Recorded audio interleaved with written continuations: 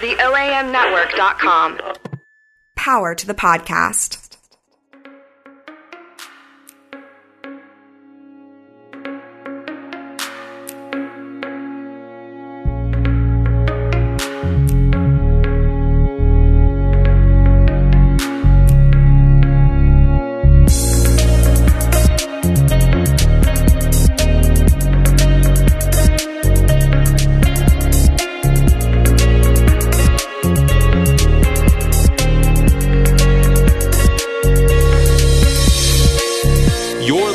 To the Bike Nerds Podcast.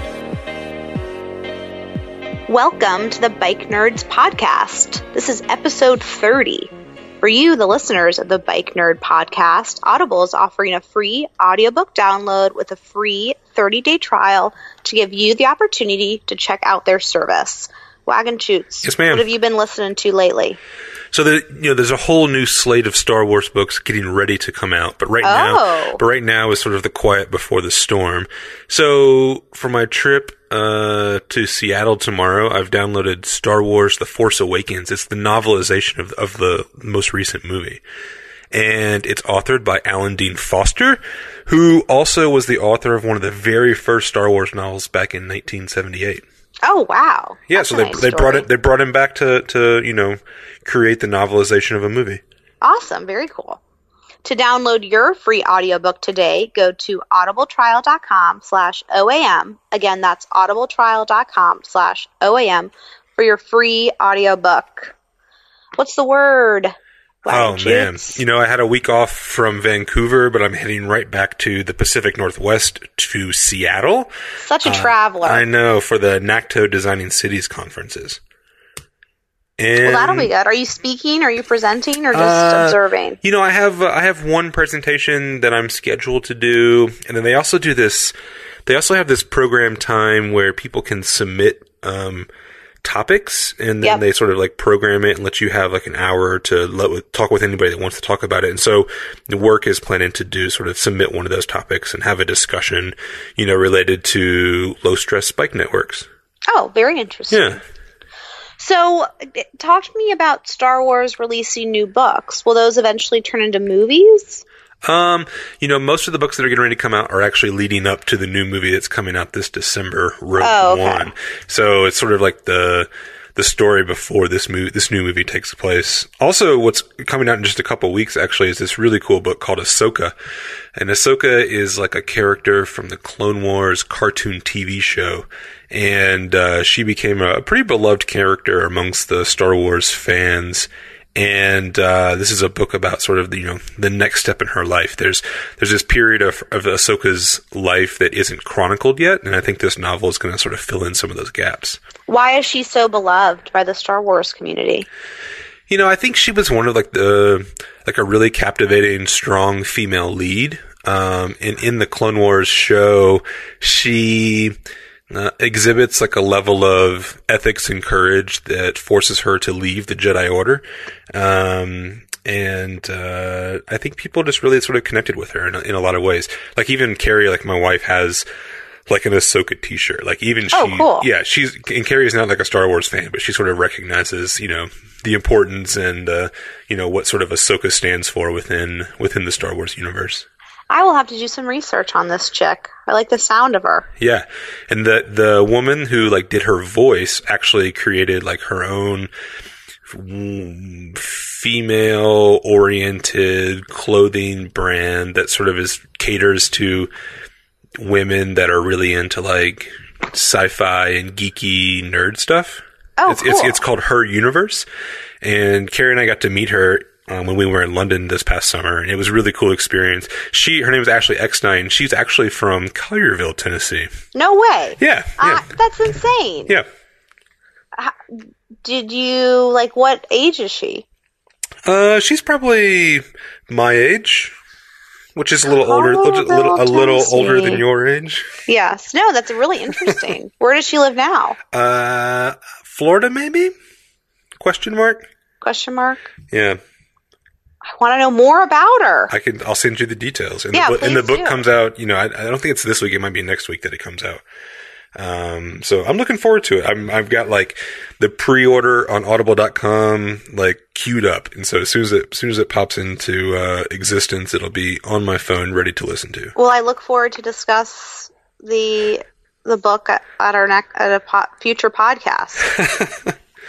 Hey, did you do another freewheel in Memphis this past week? So on Wednesday the 21st, we had our second freewheel, and we had over 60 participants. The whole fleet was reserved, so the whole free fleet was reserved, and we did another route, and we had a drone, so there's drone footage that you can find on Facebook, and I may share it on the Bike Nerds podcast page as well, and it was really fun. It was a really good mix of people that had a ton of fun the first time, and then a lot of new folks that were trying it out, and I really enjoyed that it's really not the usual suspects of people who are biking in Memphis. I do think it's folks that, don't have a bike, or their bike has a flat, or they, bring out their bike just to do this ride. So it's been really kind of exciting to kind of empower folks to ride on the streets of Memphis and explore kind of our medical district and downtown. So it's been a lot of fun. Good. And then you went on another bike ride last night, right? So you just been like bike riding. I've been like nonstop riding. And yesterday was a Memfix event, which is an event we do here in Memphis where a few community organizations kind of take over a underutilized block. So this was Film Row downtown, where a bunch of film studios and production studios were really happening in the 20s and 30s and 40s, and now are a bunch of vacant buildings. And so I biked down there and kind of hung around downtown and sweated a lot. It was really hot. Is it hot still? It's really hot. It was like in like the 90s. It was hot. I was like totally dehydrated. Cold here. And then I went to the Shell with a friend, and we watched this like great historic rock band, Snow Globe, and then we just like biked and drank our way around the city until like 2 a.m. with a group of like 13 folks, and it was so fun. It was actually that like this like group of like people that are way cooler than me that like bike at night that I wanted to become a part of, and I got to hang out with them. Was it the Midtown Bike Gang? No, it was like David Evans, one of the mechanics at Bikesmith, and like his crew. They're way cooler than me. Yeah, they can they can like jump stuff on their bike. Yeah, no, they can like jump stuff, and they actually were like, "You're actually pretty fast." And I will like maybe put that on my gravestone. Actually, here lies Sarah Studdard. Actually, pretty fast. I don't know. I think they thought that maybe I would be like like way in the back, but I could totally hang. So I'm going to carry that with me this week. Oh my goodness!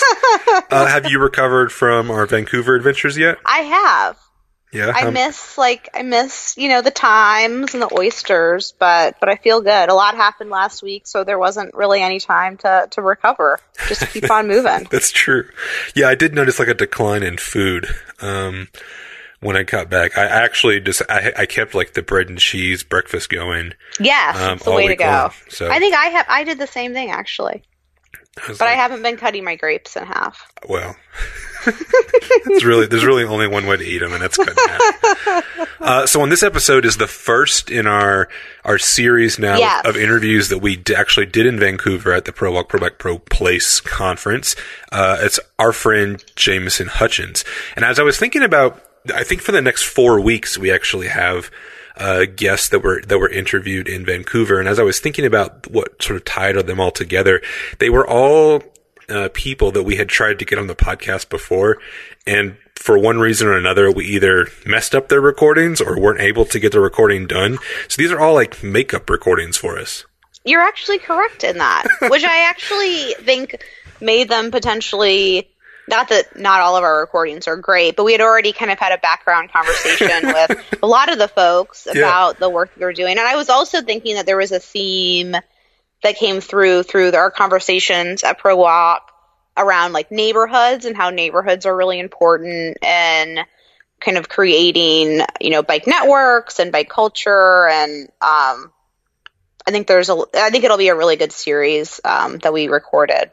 Yeah, it's going to be a lot of fun. So this interview with Jamison actually opens up with a discussion about taking a photo of Jamison so that we can use it for the cover shot for the podcast. And just to warn everybody, we didn't actually ever take the photo.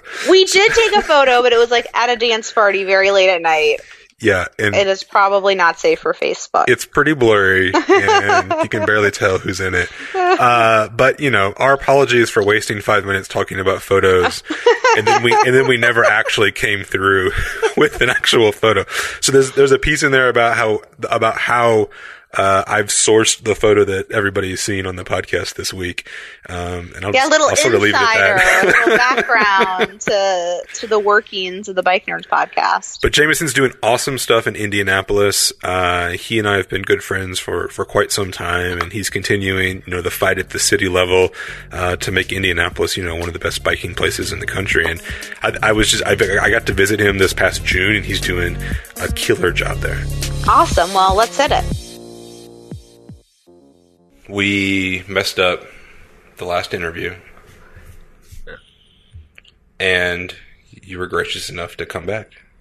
Yeah, I mean, came all the way to Vancouver just so I could finish this up. So the Bike Nerds podcast has that star power now. Kind of does. We can bring people across the continent. At their expense.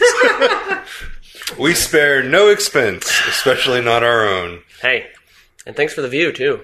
I know this place is, cool, right? I know you can't see this, radio people, but it's pretty amazing. It really is fantastic. Maybe could you, take a picture of this and, post it? I think we're going to have to do... I was actually thinking we could do, one of those fancy, 360 views. Oh, yeah. Well, we'll take a photo of this for the podcast episode cover. Yeah. Right? Because I'm always, on Facebook looking for photos of people. The don't have other people in them. Yeah. B, aren't totally ridiculous, and if I used it, somebody would be upset. You're not getting approval? Oh, no. That takes way too much time. And C, if preferable, to have a bike in it. Yeah. I didn't realize you had those metrics. That's my Thanks criteria. For sharing. Yeah. Well, it did kind of sound like he just made them all up as he was going. So. Well, no, because I've looked through Jamison's photos on Facebook. Oh, jeez. And the photo that I actually pulled to use for him a while ago when we had the first episode, and I was getting it all ready, was a picture of he and his wife, and I cropped his wife out. Dang! I hope you're not listening to this, honey. She's gonna be so mad at me. But yeah, I mean, I don't know. I don't feel bad about using somebody's photo that's on Facebook. No, it's them. It's in the public realm. But I do feel bad about having a family member gangling around in the background of a photo and then posting that. That feels wrong to me. That's where I draw the line. There's some privacy things there. Yeah, that's fair. And some people have great photos that are easy to choose from. You're like, that's the one. I definitely don't. Some people. I definitely don't have any. I don't take pictures of myself, so they're probably. Some people like Jamison only have photos of him and his wife. My dog, my son, I don't know, and probably my wife. I can pull it up here and we can take a look. But I think since we're here, we should take a photo of Jamison. Maybe with the view behind him, and it'd be Jamison. Like me looking out the window with the thinking pose. Oh, whatever pose you want. An arm against the window's railing. Open as well. You could actually hang outside the window. Spider-Man on the other side. Yeah, could probably jump and just land right in the middle of that bike lane down there. You could, yeah. We'd watch from up here. He went out the way he would want. You forgot your phone in a bike lane. Yeah, so here's the photo that I pulled from the internet. That's a good photo. That is a good photo. And then I did just cropped Jamison's head out of that. Do you touch your computer screen like that often? No, never touch my computer screen. This one. Yeah. You just touch your screen? Well, I sometimes go walk in my office and they're like, oh yeah, and I'm like, oh. Oh my gosh! When people touch my screen at work, I have to act like I'm a different person and not be like, please don't do that. Yeah. I don't even care if this is the work computer. I have a little cloth. I'm just clean it. No. Maybe you should just, instead of get the cloth, maybe not you should just get a finger mitt, just one finger cloth. You just put on. You're like, for when I'm touching it. Yeah, I like that. A little white glove treatment for the computer. So, Jamison, the way that we've set up the mic is when I ask you questions, I can't look at you, which is really, really awkward. But when did you get in Vancouver? Monday afternoon. Is this your first time here? It is, yeah. What's your first impression? It's It's beautiful. Geographically, it's a unique city. It's got touches of like Seattle a little bit. I did my undergrad at the University of Montana, so I really like the mountains, but so I enjoy that piece of it too. But I think there's something special for a city that has mountains and water that just come and meet. So, but yeah, the last, it didn't see much of it the first couple of days, and then yesterday and today, been able to ride around and just really great infrastructure here. It's pretty sweet. I just got back from a bike ride, and I was struck by how seamlessly the protected bike lanes flow one to another.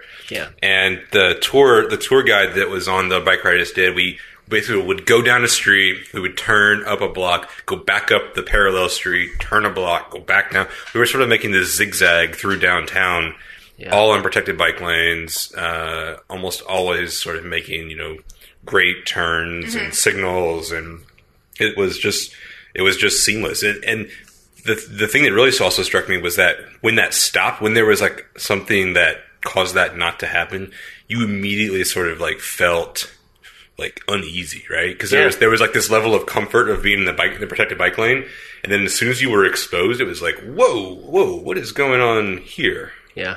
No, I was impressed. To no surprise, anyone got really, really lost, but I still felt safe. I mean, I was like obviously not following any directions, but managed to be lost on protected bike lanes, which was pretty nice. Yeah, and their neighborhood greenways are really impressive. So we're staying in an Airbnb across the water. Can you see it from here? You can't. I was just looking, but I was also trying not to make the chair creak too much. Don't move. Don't move.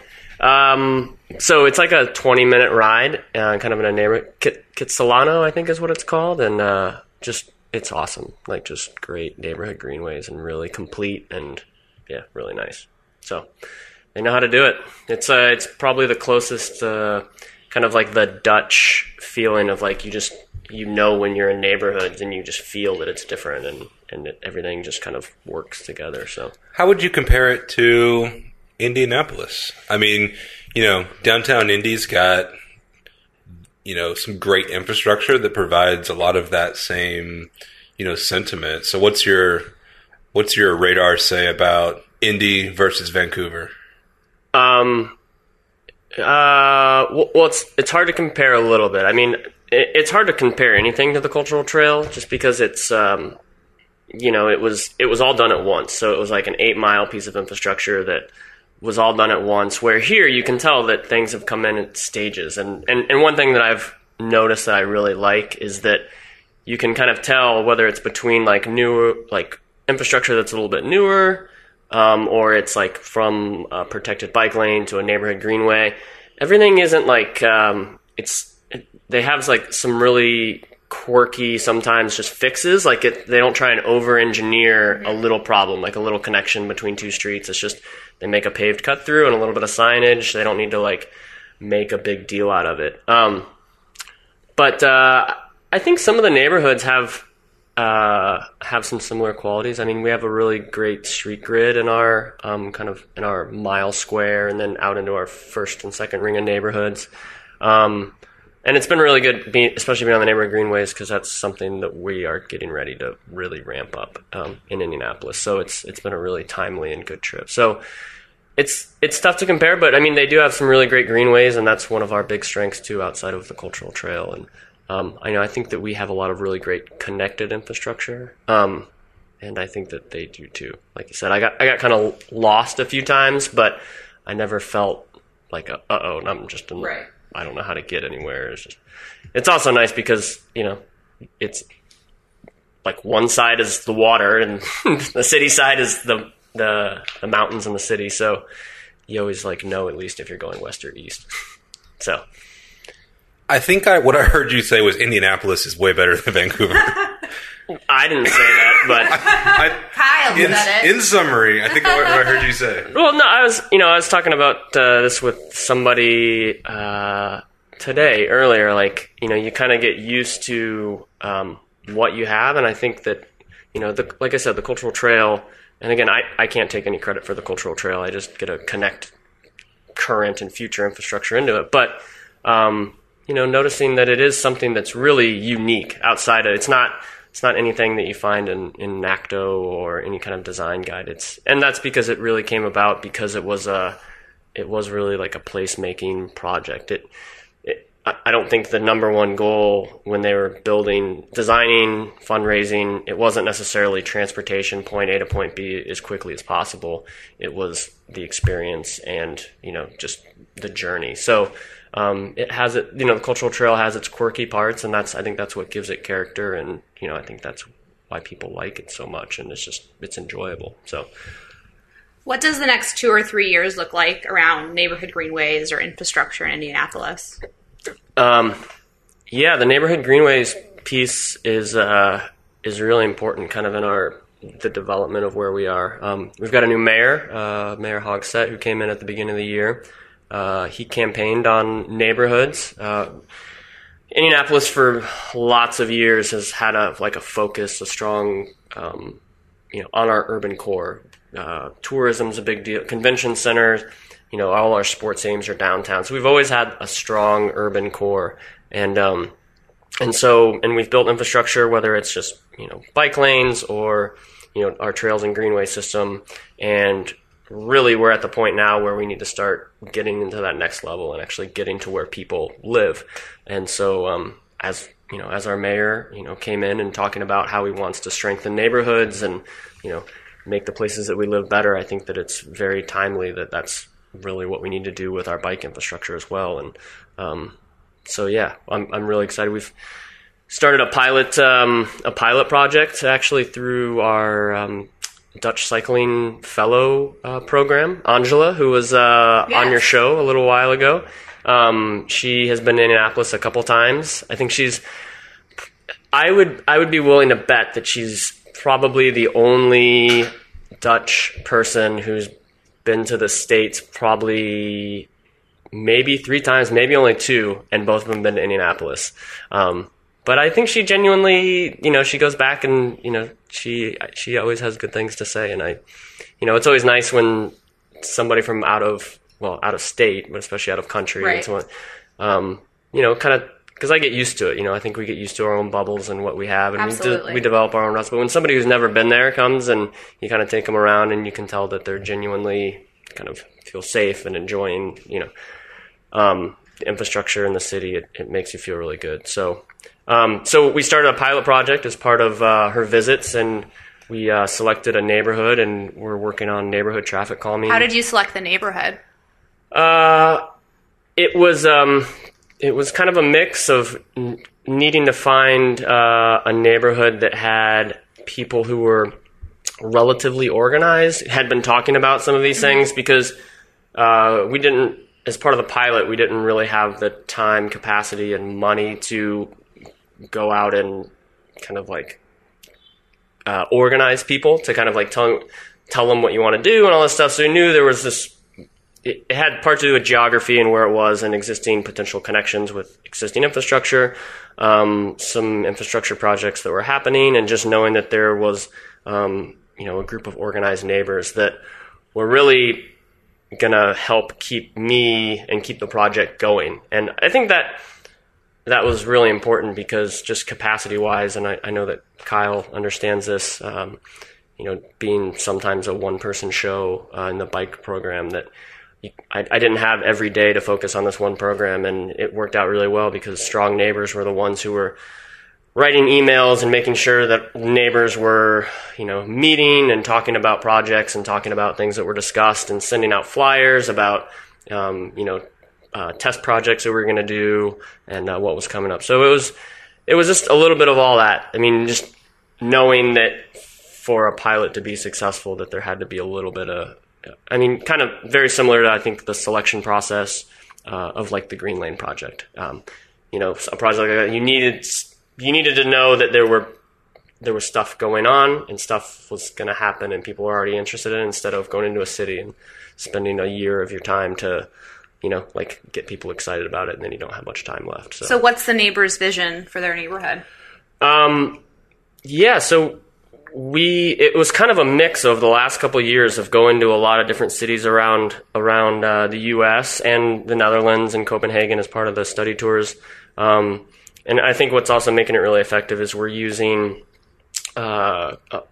similar tactics to like what Portland does with city repair. So we're using intersection murals for traffic calming and aesthetics, partnering with an organization called Big Car, which ironically that's their name and they have nothing to do with cars. They're just an arts organization.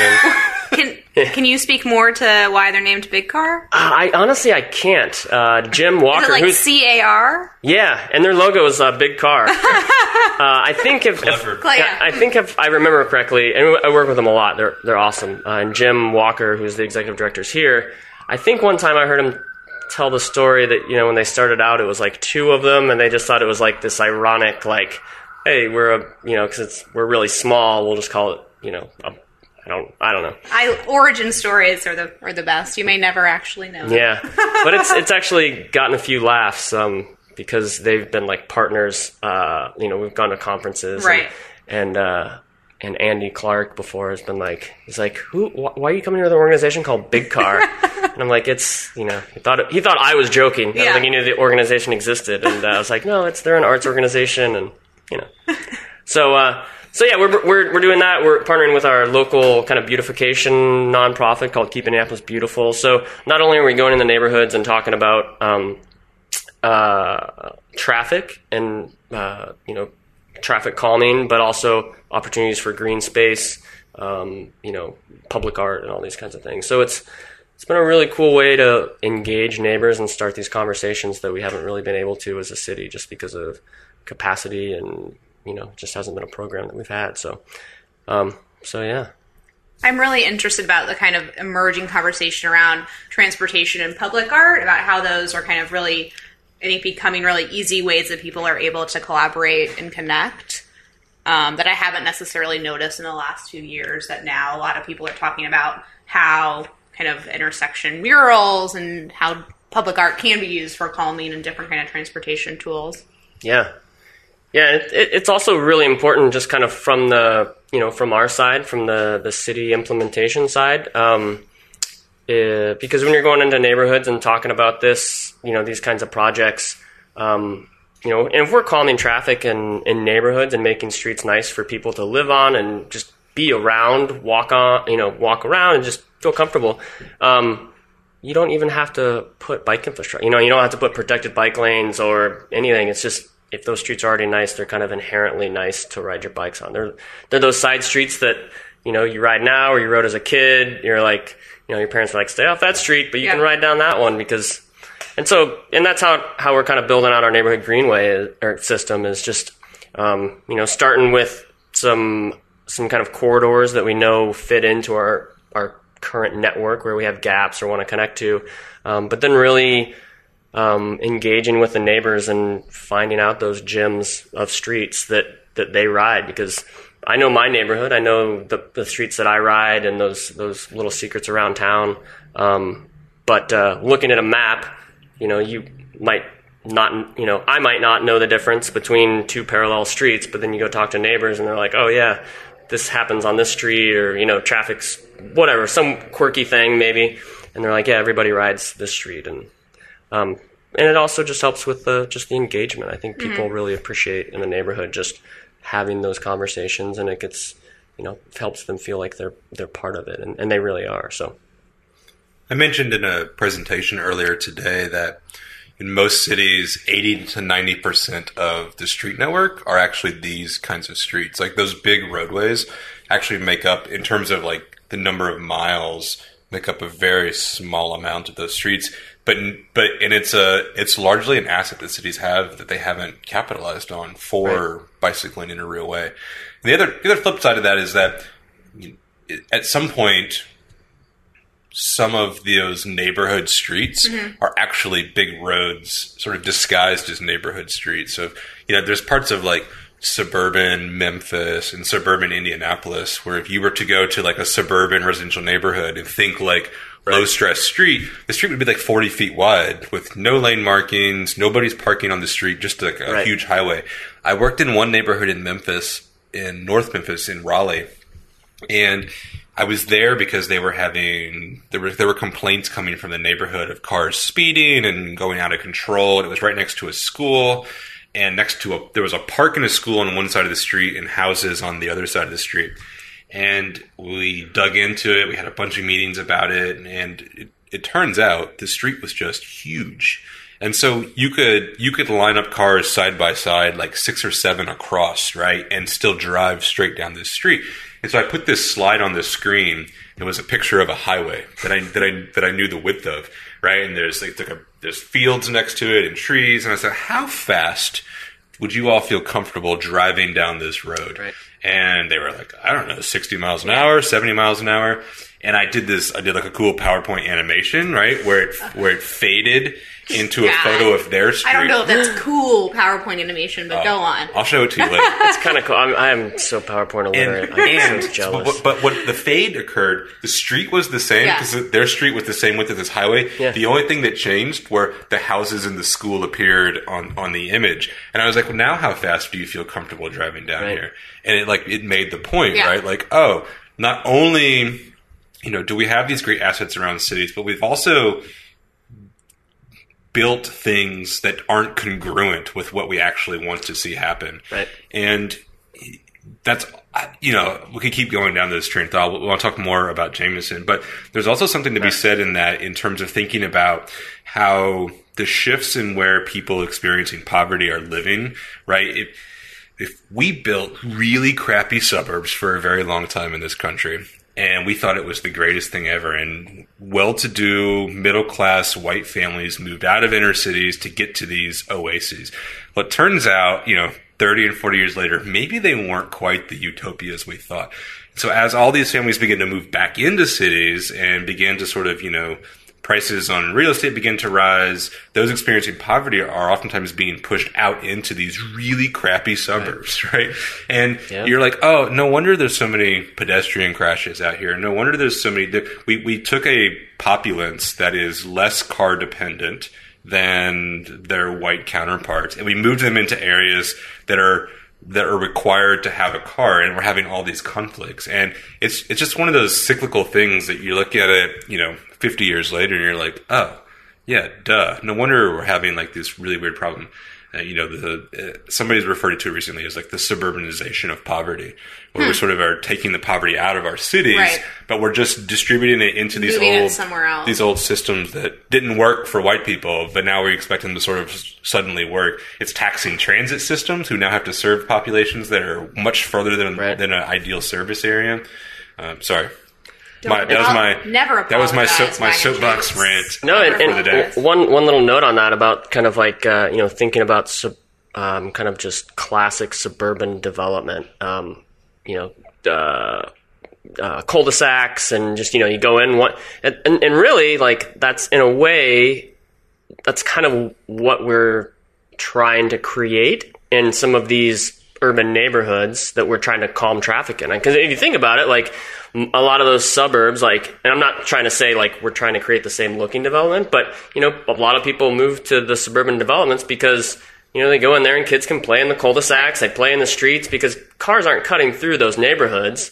Granted, they're disconnected from a network, and you kind of have to, once you get out of the neighborhoods, you're all funneled into one, road or, but in a way, like, and that's, having been to the Netherlands recently, like that's really kind of how, they have their arterial roads or the roads that are serving their automobile traffic and they're efficient. And then they have like the islands or the zones within those more residential or commercial areas. And, there isn't a direct cut through. And you can go in and you can go out really easy, but, you can't just, zoom through them. So it's kind of something that I've noticed recently. And like I said, I don't want to recreate suburban-looking development in the cities, but there's a reason that people like living there because their kids can play and do all that kind of stuff. So yeah, that was something that came to me kind of recently because.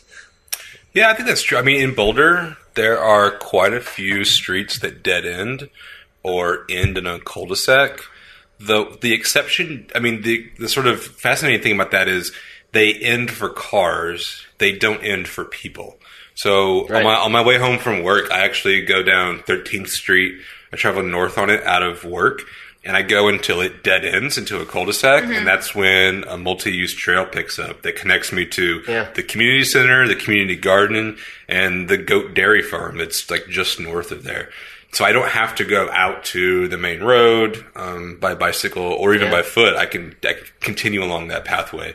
And I think that's, that's at the heart of connected networks, understanding, we can use the cul-de-sac in a way that limits movement by cars, because that's ultimately what we want it to do. Right. But we still have to be able to move people, and I think that's where traditional suburbia failed. Right? They failed to move people and failed to move cars efficiently. Yeah. In a lot of ways. And I mean the American suburb, like all of those traffic calming elements, and if you did have the kind of what the Dutch, how they kind of refer to it as like bicycle permeability. So you have a cul-de-sac that cars can't get through, but if you have bike or pedestrian infrastructure that gets you out of that cul-de-sac.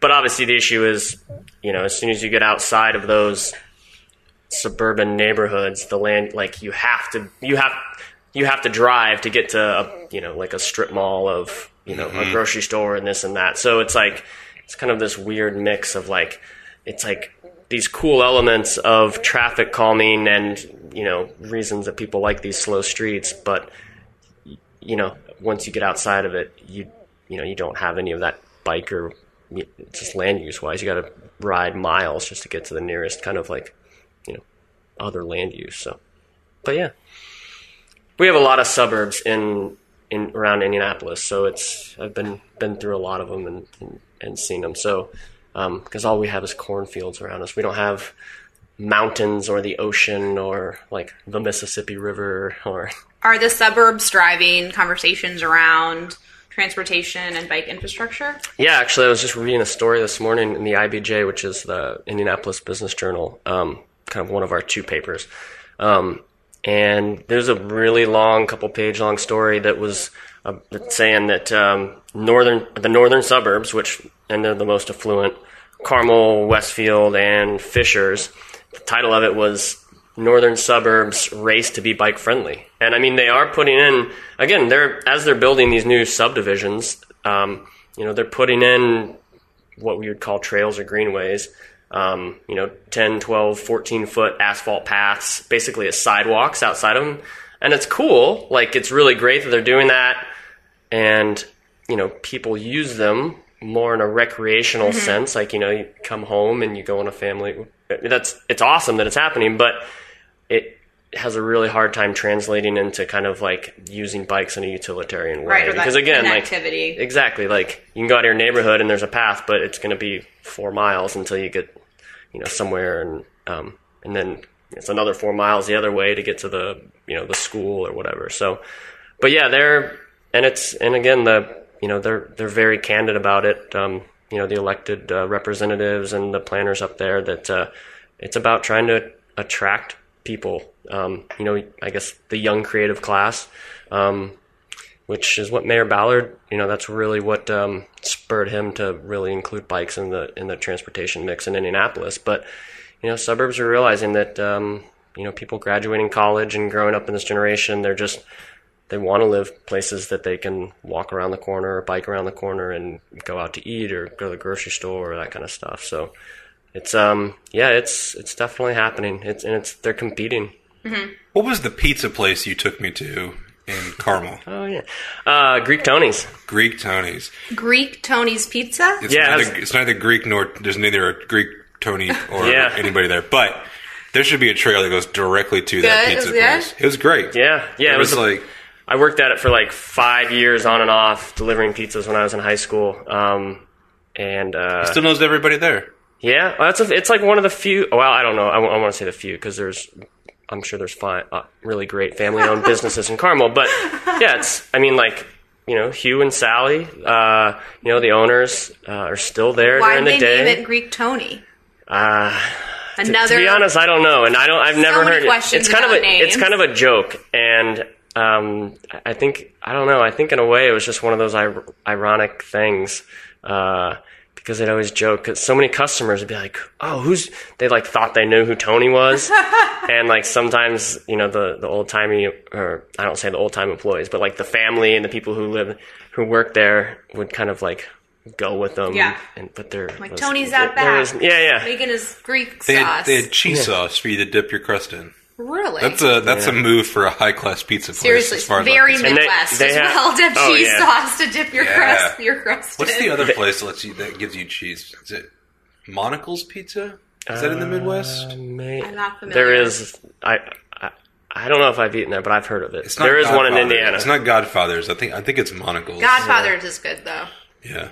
Growing up in the Midwest is great. It was good. So many carbs, so much cheese. Ranch is like my ketchup. Like, I don't really like ketchup, and it's just like ranch is what I dip things in. Fries, crust, anything. Beautiful thing. But yeah, when we rode to Greek Tony's. Yeah. It was a long ride there. What's the ride like? It was a satisfying meal at the end. The ride is along the Monon Trail. Yeah. Your memory is insane. Jamison. The Monon's kind of. I think he gave me the Cliff Notes. It's in the Greenway Hall of Fame. I mean, it's an old rail bed that goes.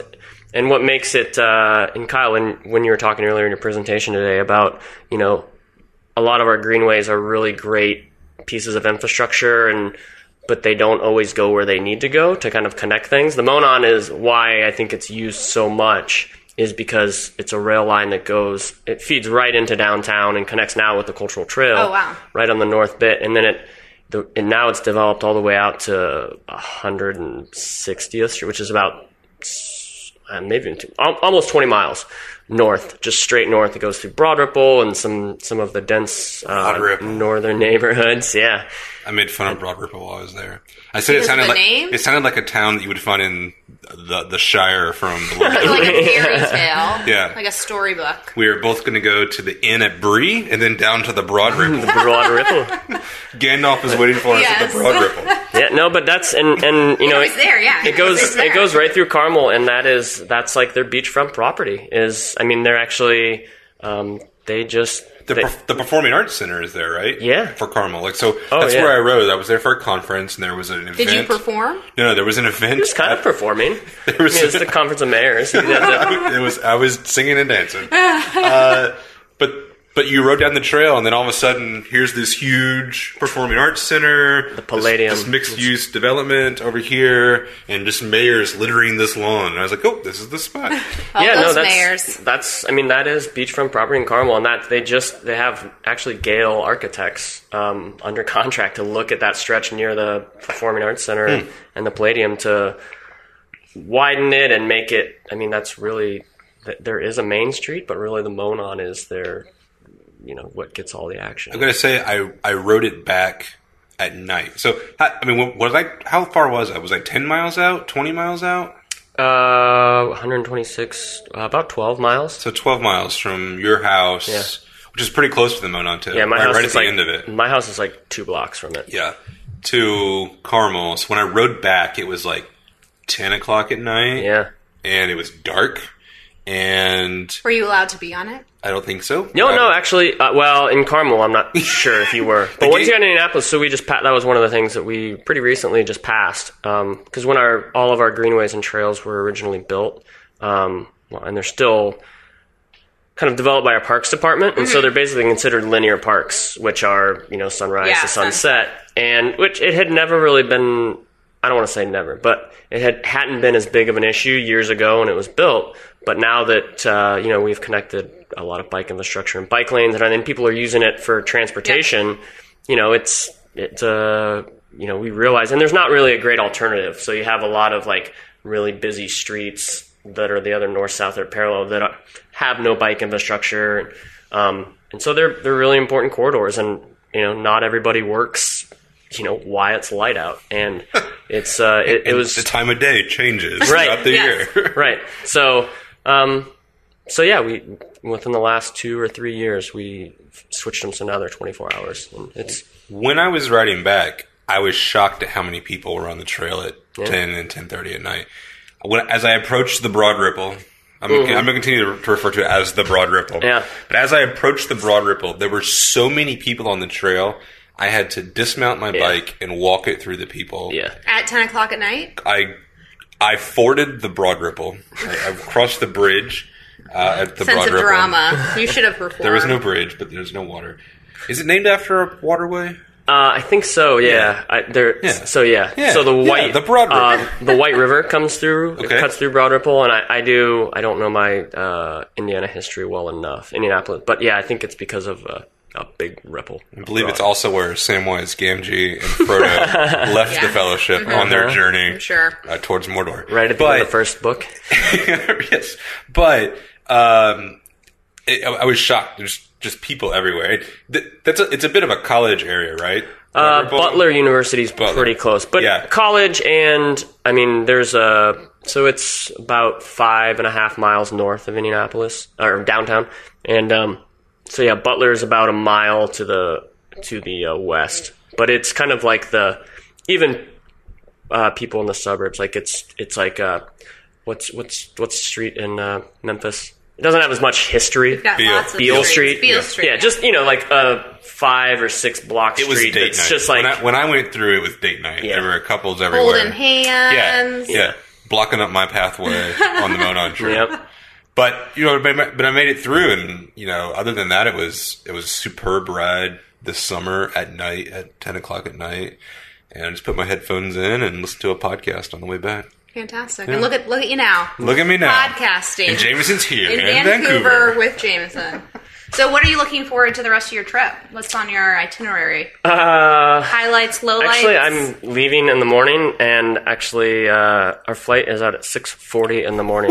So I'm looking forward to hopefully making the flight on time. Yeah. Really.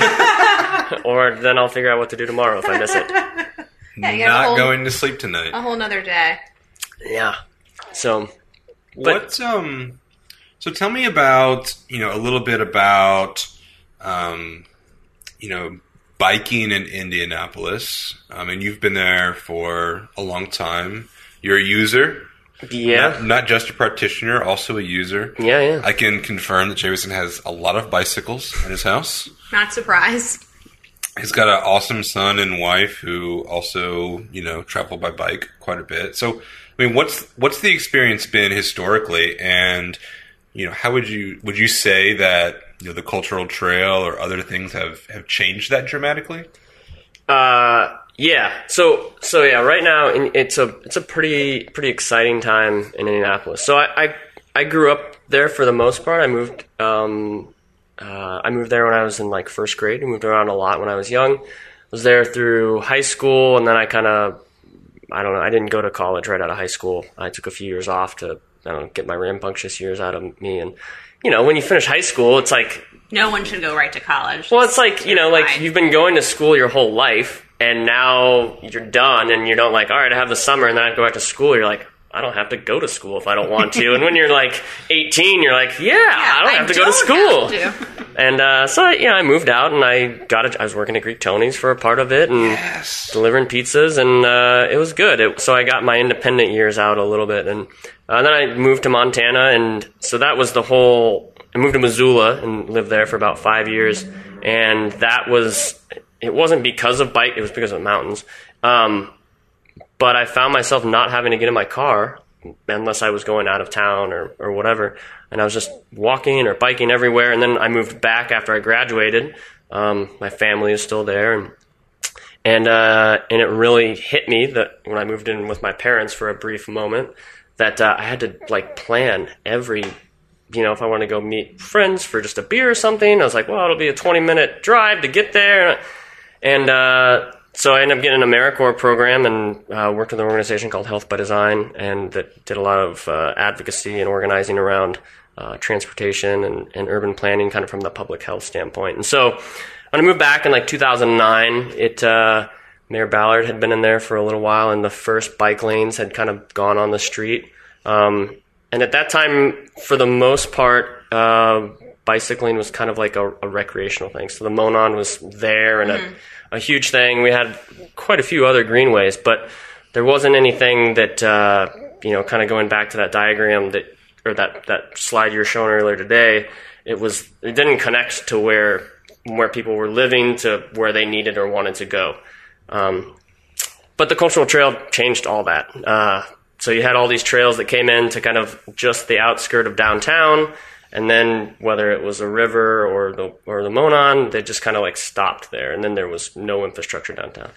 And so, the cultural trail came in and not only created a loop right in the heart of downtown, but it has 1, 2, 3, 4 kind of spurs off of it that connect with all of those greenways. So, now our 70 plus miles of trail and greenway that are there are now 100% connected through the cultural trail. It's pretty phenomenal that it was really like the hub of the whole greenway system. The cultural trail came in, so you could ride 80 plus miles of trail through a city and never really have to get on street. So when I moved back, there weren't that many people riding bikes in downtown. It was like when I would ride to work on the 2 bike lanes that were in the city, and I'd see people and be like, yeah, keep going. And now it's awesome. Just 6-7 years later, like riding home on the cultural trail, like 5, 6, 7 people stack up at intersections, waiting for lights and that kind of stuff. And I don't know that many people, and it's a good feeling because. But a lot of that also has to do with just the development that's going on in the core of our downtown. We have a lot of surface parking lots, or we have had, and which kind of on a map or when you walk around, it looks kind of, you're like, oh, that's ugly, that's gross. But now they're all kind of being bought up and developed into mixed-use developments, and there's just a lot of residential apartments, condos going in the mile square in a very tight, dense, compact. More than a lot of U.S. cities, because a lot of the other bigger cities, like that real estate had been developed into, office buildings that you were just lobbies and, and so people fled and, after 5 o'clock and they were gone. But now there's a pretty interesting level of density that's happening. And that's really, the cultural trail obviously helps, but that's really what is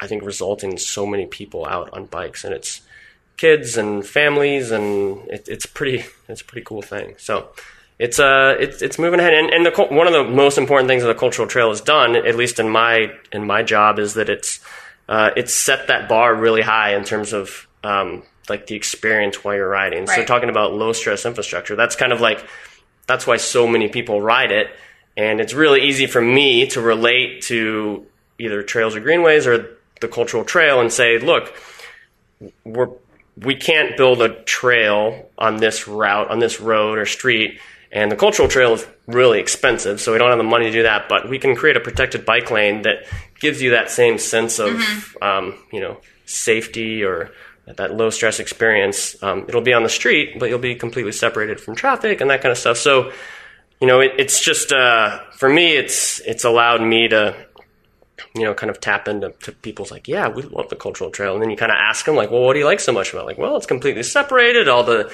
intersections are controlled and that kind of stuff. And like, yeah, well, and then everybody becomes advocates pretty easily. They can identify with it. So, things are moving along really well, and it's fun to see. So it's fun to be a part of.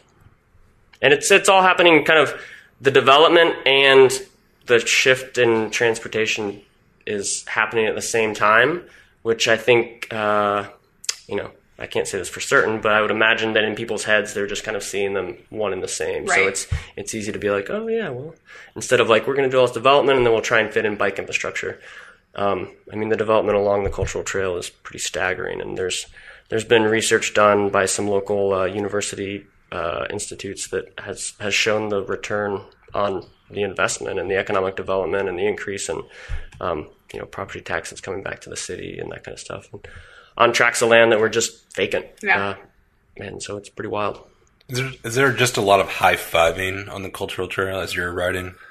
Just random high fives to strangers? Not really. But, it's everyone's smiling. Yeah, high fiving. Yeah, I mean, there's definitely a lot of smiling, high fiving. It's like a magical place. Yeah, I mean it is. I mean it's really cool, and it has a different character in the evening. Like Kyle, I think I don't know if I rode with you, but like at nighttime, it's completely lit, and there aren't nearly as many people out, and you get a ride around the heart of downtown Indianapolis on this like. We didn't go out at night. Yeah. You didn't share that with me. Yeah. Well, we have to come back. Monon. That's what I got to do. Yeah. But I will say this, if you looked at a map of the cultural trail, it is not like a beautiful map, right? It's like squiggly. Yep. There's like lines going everywhere, and you're like, man, I'm going to get lost. But I did have to ride it by myself because I was staying with Jamison, but he left one day. So I was there like to my own ends. And I thought about just crawling up in the fetal position on the couch and just, not coming out, but I got hungry.